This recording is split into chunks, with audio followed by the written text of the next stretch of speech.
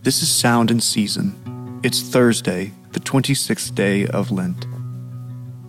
Our passage today comes from the letter to the Hebrews, chapter 10, verses 32 through 39. But recall the former days when, after you were enlightened, you endured a hard struggle with sufferings, sometimes being publicly exposed to reproach and affliction, and sometimes being partners with those so treated.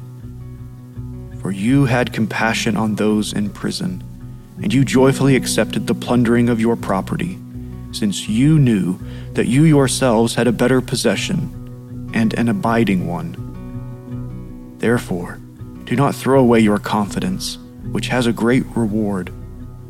For you have need of endurance, so that when you have done the will of God, you may receive what is promised.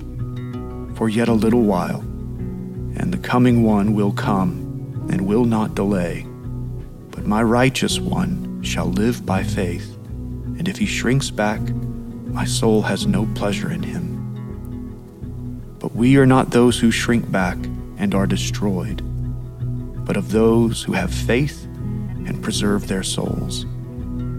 This is the word of the Lord. Thanks be to God. The Hebrew Christians endured great suffering when they first confessed their faith in Jesus, and the writer of this letter commends their confidence and the strength they displayed in the face of such adversity. And now he seeks to remind them of the necessity of their continued endurance. The church doctrine of the perseverance of the saints was an essential element of the Reformation in the 1500s. The church had strayed from the strict teaching of perseverance through Christ's work alone. And in the Reformation, there was a return to the New Testament teaching exemplified here in the letter to the Hebrews, that we are not continually making new efforts of atonement for our sins, not through sacrifices nor any other means. That is because Christ's sacrifice is eternally sufficient to redeem the saints for all time. No acts of penance, no oaths of trying harder, nothing but the blood of Jesus can be our plea before God Almighty.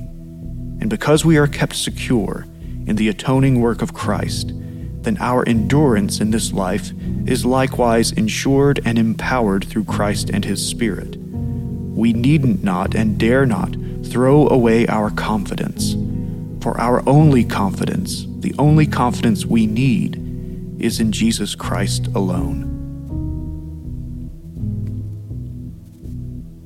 Lord, hear our prayer, and let our cry come to you. Let us pray.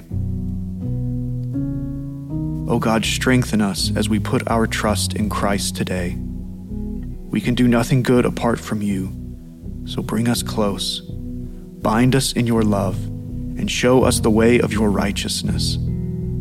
Jesus, by your death, you took away the sting of death, so that all who trust in you can awake in your presence and likeness forever. Remind us today of the goodness of your mercy that comes to us through your cross, and renew our confidence in the certain hope of life with you eternal. O Lamb of God, who takes away the sins of the world, have mercy on us.